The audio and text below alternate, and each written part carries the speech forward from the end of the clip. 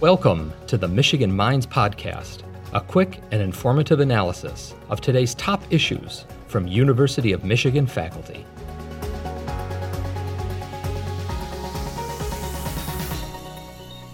Thank you so much for joining us today. Can you start by just introducing yourself and telling us about your areas of expertise and where your work focuses?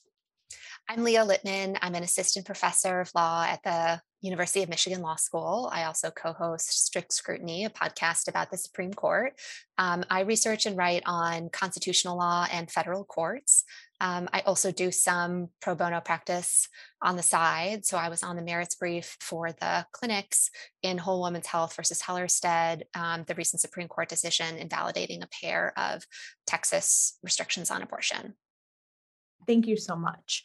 I'm really happy that you were able to make time in your really busy schedule to talk with us so quickly, because last night, Monday evening, Politico published that the draft opinion from the Supreme Court regarding the landmark 1973 Roe v. Wade decision had leaked, and that, according to that draft, the Supreme Court voted to overturn that decision. So there's a lot there, but can you start by telling us about the leak itself and, in your expertise, what does that mean? Have decisions like this ever leaked before?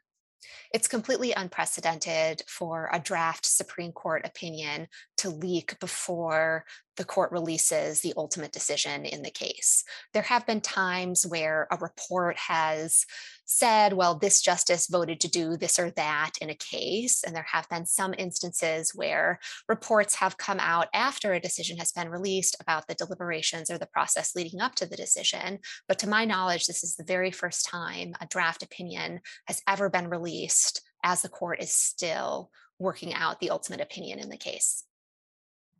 And what potential implications are there from a Supreme Court decision leaking? Well, at a minimum, this is another indication about kind of the institutional decay of norms at the Supreme Court. Again, this is the first time this has ever happened, but it's been a long time coming that various institutional norms at the Supreme Court have been crumbling, whether it's justices who are participating in cases in which their spouses might have some interest, or justices participating in events with political candidates, or justices participating in closed door events to the press and the public in which they are criticizing the press and speaking about issues that could come before the court. This is just the latest in a line of things that the Supreme Court and these justices have been doing that really run afoul of various norms that have, thus far been adhered to. Can you provide an overview of what the draft opinion states?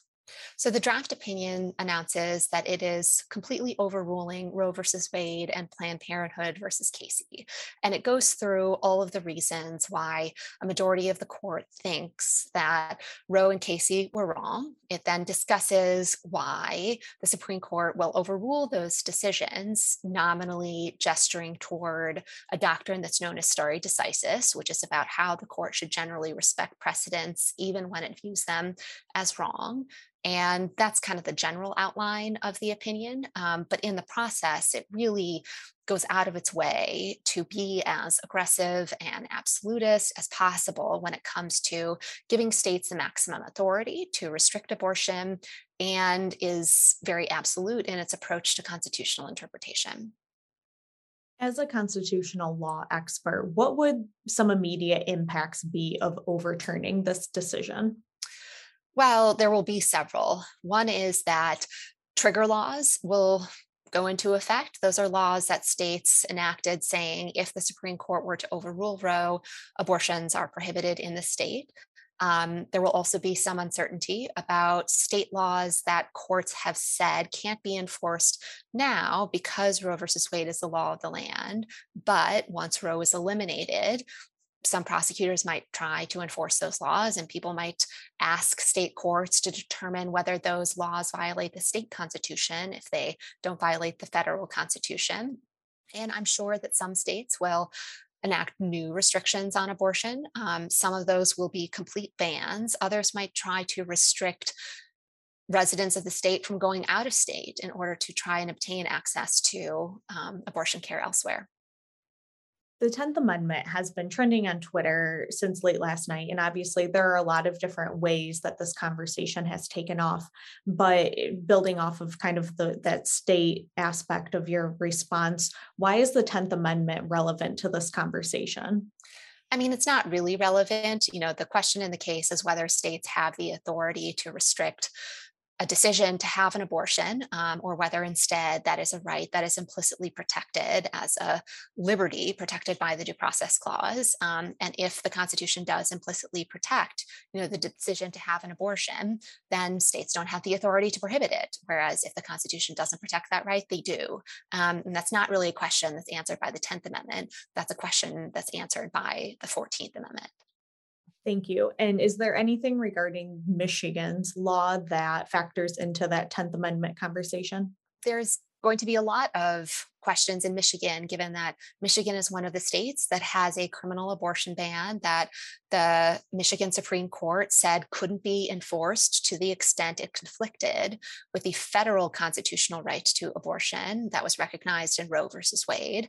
But if and when the Supreme Court overrules Roe, then that will eliminate the basis that the state Supreme Court said the criminal abortion ban couldn't be enforced. So as people might know, Governor Gretchen Whitmer filed a lawsuit against the prosecutors in the state seeking to enjoin the criminal abortion ban under the state constitution. Planned Parenthood affiliates also filed a complaint seeking to have the criminal abortion ban struck down on state constitutional grounds. So those cases have already been filed, and it looks like they are going to be even more important than people thought they might be. Is there a timeline for when a final ruling would be made, or what should people be watching for following this draft decision? By tradition, the Supreme Court releases all of the opinions in cases that were argued at the end of June or by the end of June. So that's kind of when we expect the decision to be ultimately released, but we have no idea when it might be finally released in there.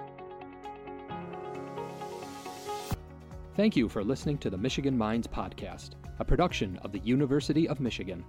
Join the conversation on social media with #UMichImpact.